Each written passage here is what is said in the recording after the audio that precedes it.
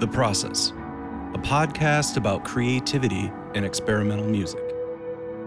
In the world of experimental music, outcomes and accolades for creators can be uncertain and at times seem far and few between. Therefore, creators and practitioners of experimental music must embrace the one thing they will always have complete control over: the process. This podcast aims to understand this creative process by listening to new works and discussing them with their creators. Each episode focuses on one creator and their music. Understanding how and why they create can inform aspiring creatives and help audiences better understand and navigate experimental music. I'm Dr. Doug Bielmeyer, and I'll be your host as we explore the world of experimental music, creativity, and the human need to find purpose in their world and lives. This is The Process.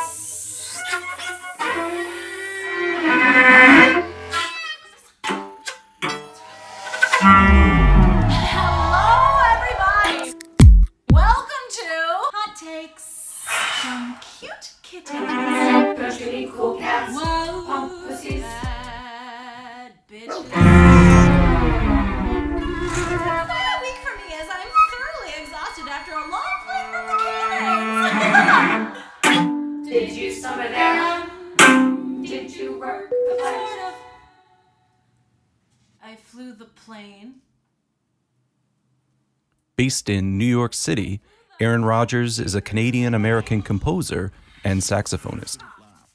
Named a rising star by Broadway World, her decidedly future-oriented music has been performed globally at Lincoln Center, Carnegie Hall, Centro Nacional de las Artes in Mexico City, Mata Festival, Celebrity Series of Boston, Ecstatic Festival at Merkin Hall, Prototype Festival, Edmonton Fringe Festival, French Quarter Festival in New Orleans, Circolo de Bellas Artes in Madrid, and Nye Music Bergen in Norway.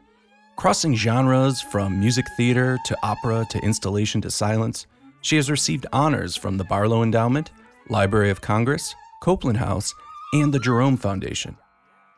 Her music has been featured in the New York Times, The New Yorker, MusicWorks Magazine, and The Wire.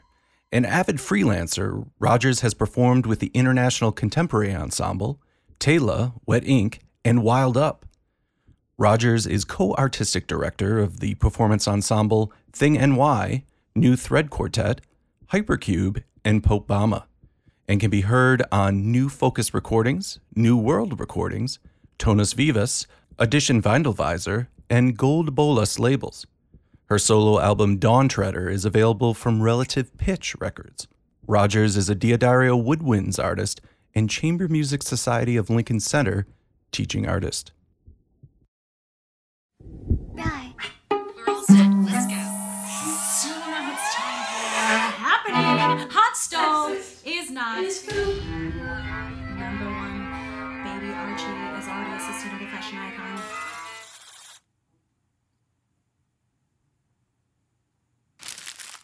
I don't know specifically. No, I don't really think so. This case is awful, period. Archie. I just don't know. Number two, Rihanna's bikini confidence is truly aspirational. Don't you mean inspirational? Aspirational. Number three, a majority of white women voted for Donald Trump in 2016. Anytime I'm approaching a piece, it's the first thought is like, what is the final manifestation of this project? What is there an audience? Who is the audience? Is it, folks at home with headphones? Is it, folks in a live venue? So, or is it, folks that watch a lot of dance? I mean, it's just all of those things are considerations. So I typically work backwards in that way. I have certainly a lot of ideas floating around that, at any point, sort of like apples on a tree, you pick them off. But I always want them to be guided by the final idea of what, who, what, where, when. And I guess all of those inform the how. So how soon does that happen? So you're inspired in some way. You have this creative idea. Do you immediately then jump to, okay, well, who would this be for, and how would I pull this off? Typically there's 3 or 4 who's floating around at any given time. Okay. And it's sort of that order is decided based on urgency. Is there a deadline, a commission, a performance, something, and that's the project that I'm working on, and I've decided to work on with greater haste than the other projects, which are in a line and will eventually be accomplished before the end of my life. But the lineup of folks that I plan to collaborate with, have initiated collaborations with, they've initiated with me, that list is pretty long, actually. And when it runs short, or when something else kind of jumps in line ahead of something, it's typically inspired by something that just seems so urgent that it has to happen. And the other thing that always sits in that line are my groups that I at any given time I might really want to write for Thing and Why, or do a project with Hypercube, or come up with some new idea for Pope Obama. And there's just it just seems to flow organically. You're a part of these many groups that you just talked about. You're a performer in those groups, but then you're also a composer in those groups as well. And those are very different. They're very different types of ensembles. Instrumentation, yes, but also sort of their mission or even their ethos, right? Is that part of this process too? Is that those are very different types of ensembles? Mm-hmm.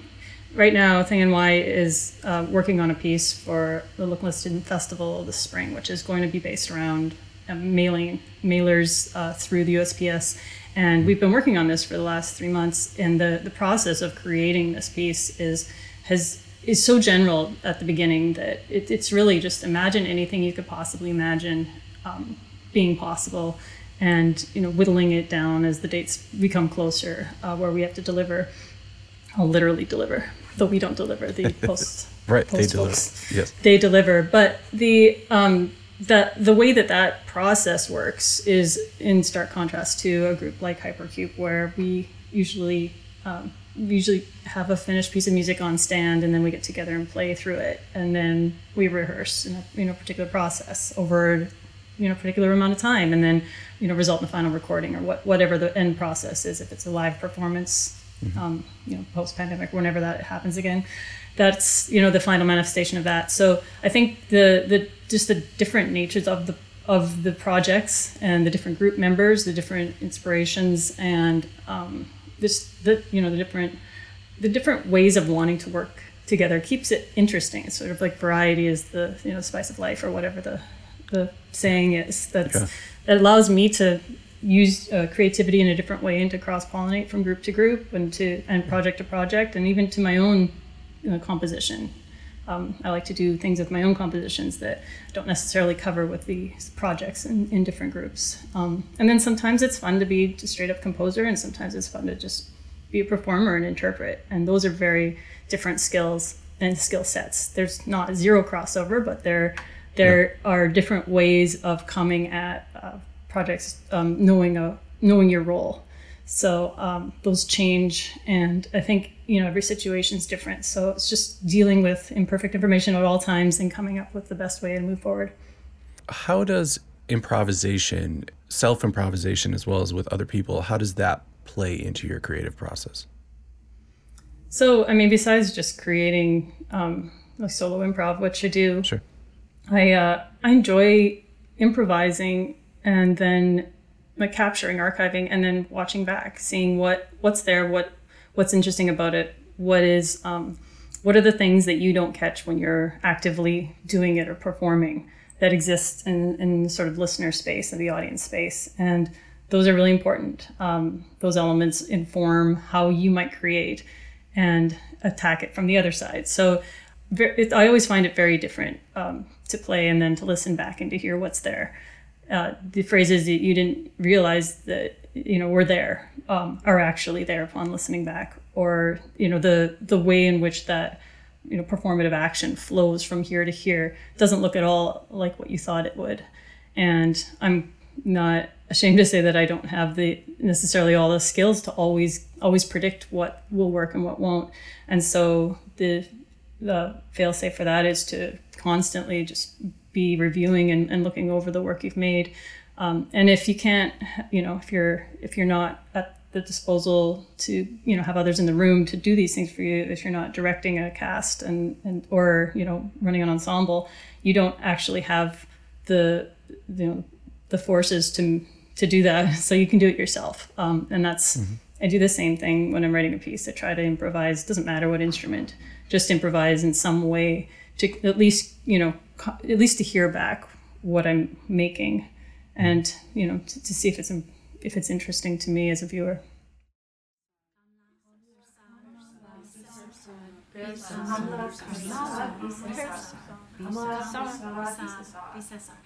Social worker, educator, attorney, parliamentarian, minister of legal affairs, minister of education.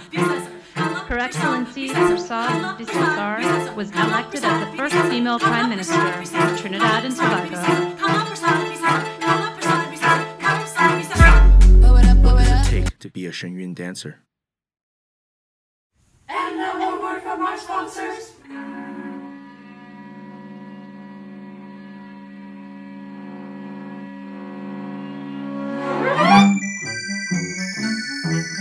It's Cyber Monday!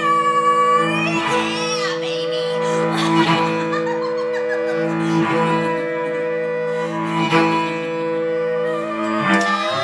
People tend to use all the good ways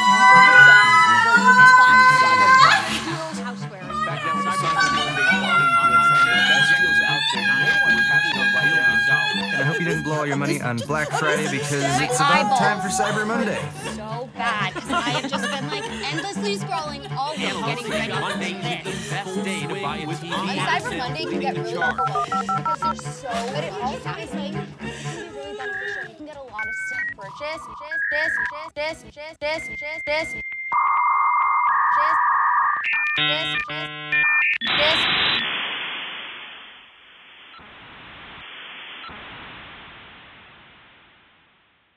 On View is a 20-minute piece for Camerton Ensemble out of Pittsburgh, and it was commissioned through the Barlow Endowment, which was initially supposed to be a live performance that was going to premiere March 2020 at the She Scores Festival, which is Camerton's festival featuring music by female voices that occurs every year.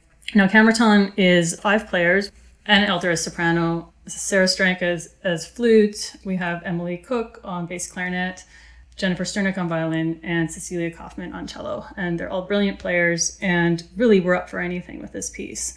So initially the idea was, okay, this is one of these kind of quasi theatrical stage pieces. I've done a couple other pieces like this in my catalog. One was for Decoder Ensemble back in 2017, I believe.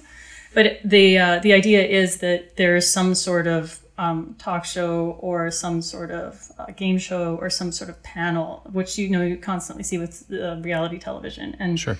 Like I say, this isn't something I study particularly hard, but it is something that you're just so aware of. It's just a very common setup for a lot of television, daytime television especially. So this the idea behind On View was that it would sort of showcase in a musical performance stage this kind of environment, this theatrical stage in a way. So the performers are not only using their instruments and voices and musical devices, but they're also portraying characters in some way, maybe characters on a talk show, talking heads.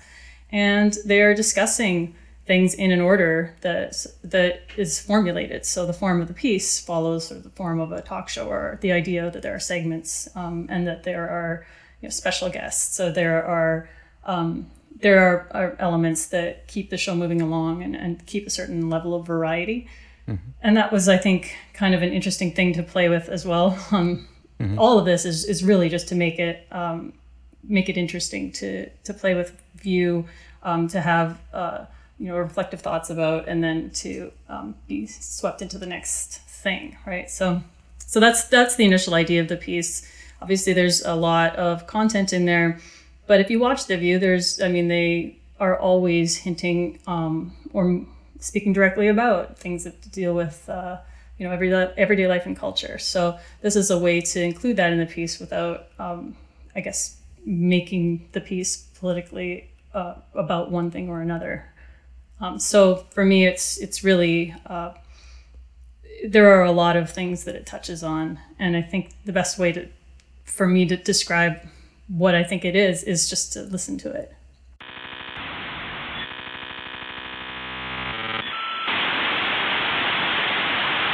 Especially so close to the holidays.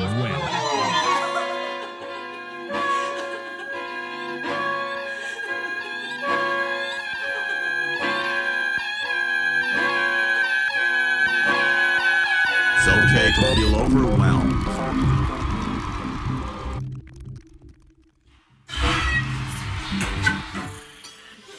Hi again, friends. Today in really, really important news, a human rights lawyer with a celebrity husband wore a matchy-matchy outfit to the UN. What about her LGBT? OMG. And in really, really, really important news, The Queen of England is updating her wardrobe. Her new outfits will be fur-free. Queen Elizabeth is known for her stylish fashion choices, but she's decided to ditch fur from her new wardrobe. Palace aides say the Queen won't get rid of her existing outfit. She still is going to wear fur from time to time.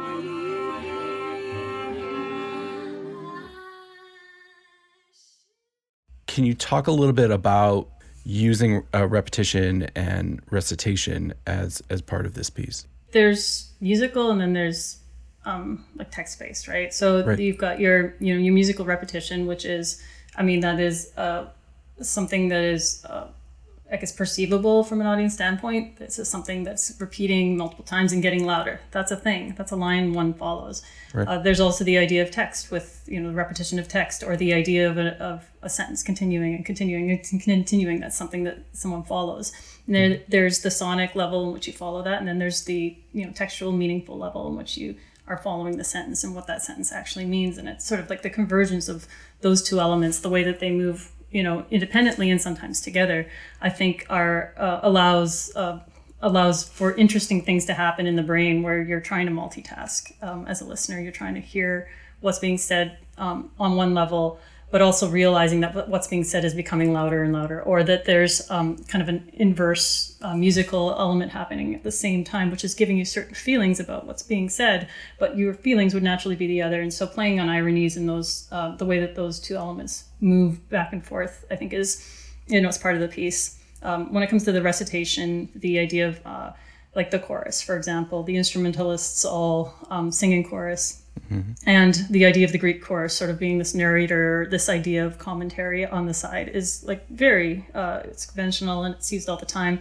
And when you have the instrumentalists kind of doing it, they suddenly, take on this sort of general character rather than the individual character, and also separate from their individual instrumental musicianship. So in that moment, they're becoming something else. So all of these devices are really just used to create a higher ceiling and more forces for a piece that has 5 players and 5 instruments. And then, throw the electronics into that too, and then the visuals. And it's just, you basically create a larger space with which to use more tools to tell pretty much anything.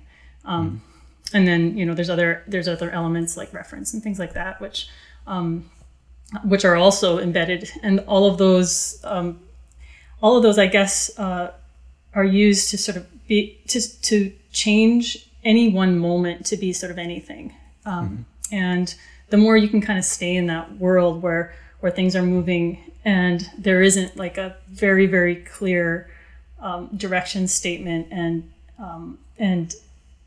conclusion. Sure. I think that it has the ability to feel more fertile.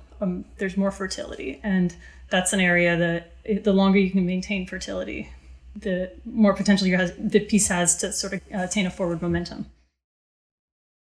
It's gonna be a ladies, to fur-free or not for me? That is the wrong question. No,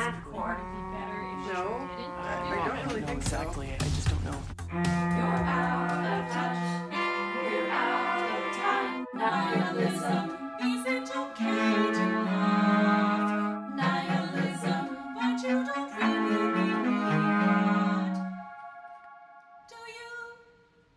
I actually thought about this in a more clear way.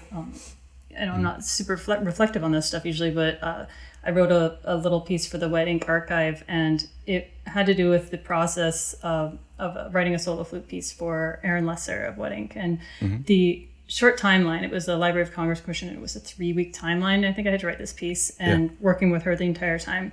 And part of the reason I not only jumped at it, but I'm often drawn to situations where I don't have time to think. And and I think that actually crosses over into the improv world, where the more you just are in the moment and making those decisions, the more you trust yourself in those momentary decisions to be worthwhile and interesting, the more likely you're going to get a piece that's somewhat successful. And that doesn't mean that you don't temper your expectations to be in line with that. So if I start a process and I know I have 2 years to write this large orchestral piece, I mean, that's gonna be very intimidating for me, and I might want the piece to be bigger than I can conceptually grasp at that moment. And so there's a danger for me in that. However, knowing that it is a small window, I don't really have all this time to think.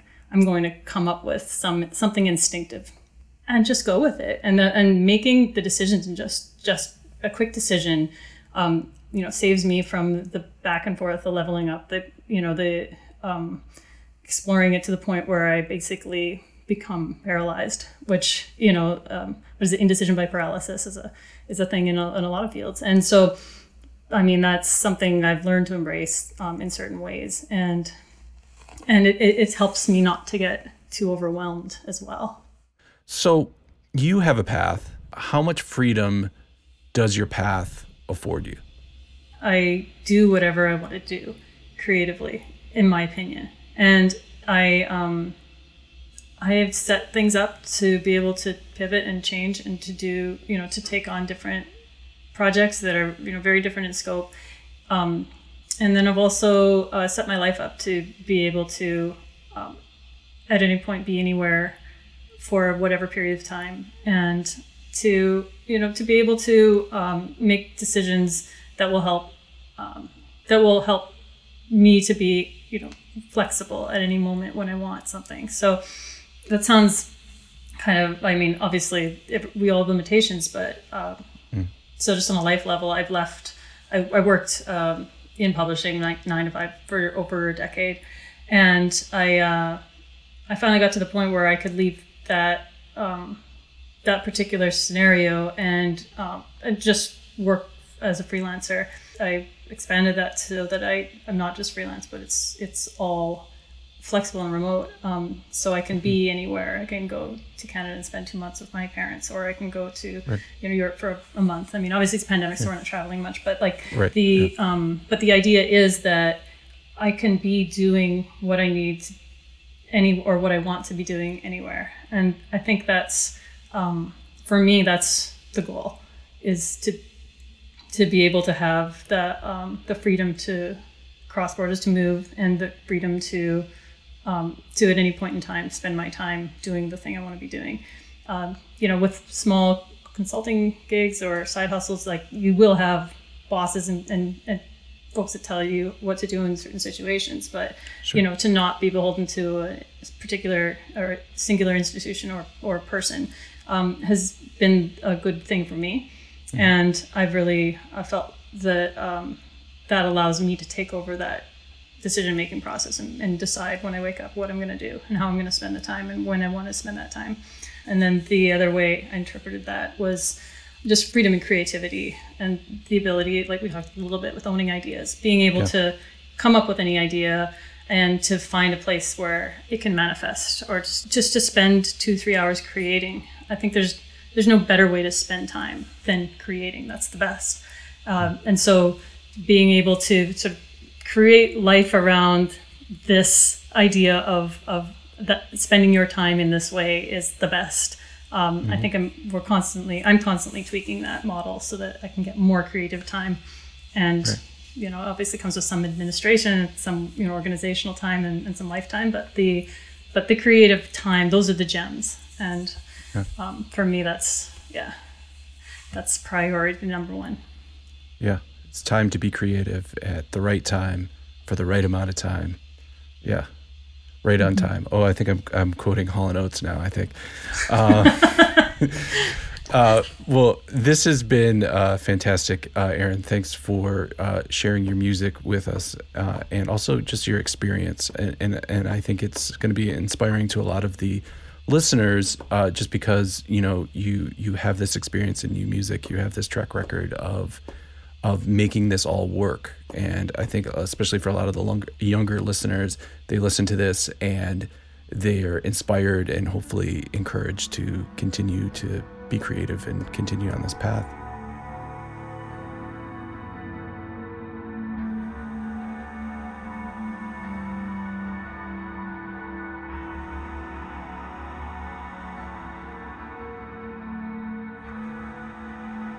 Thanks to Erin Rogers for sharing her time and music with us. If you enjoyed this episode, please check out other episodes in the podcast. And as always, like, subscribe, and leave a comment on your preferred podcasting app. I'm Dr. Doug Bielmeyer, and this has been The Process.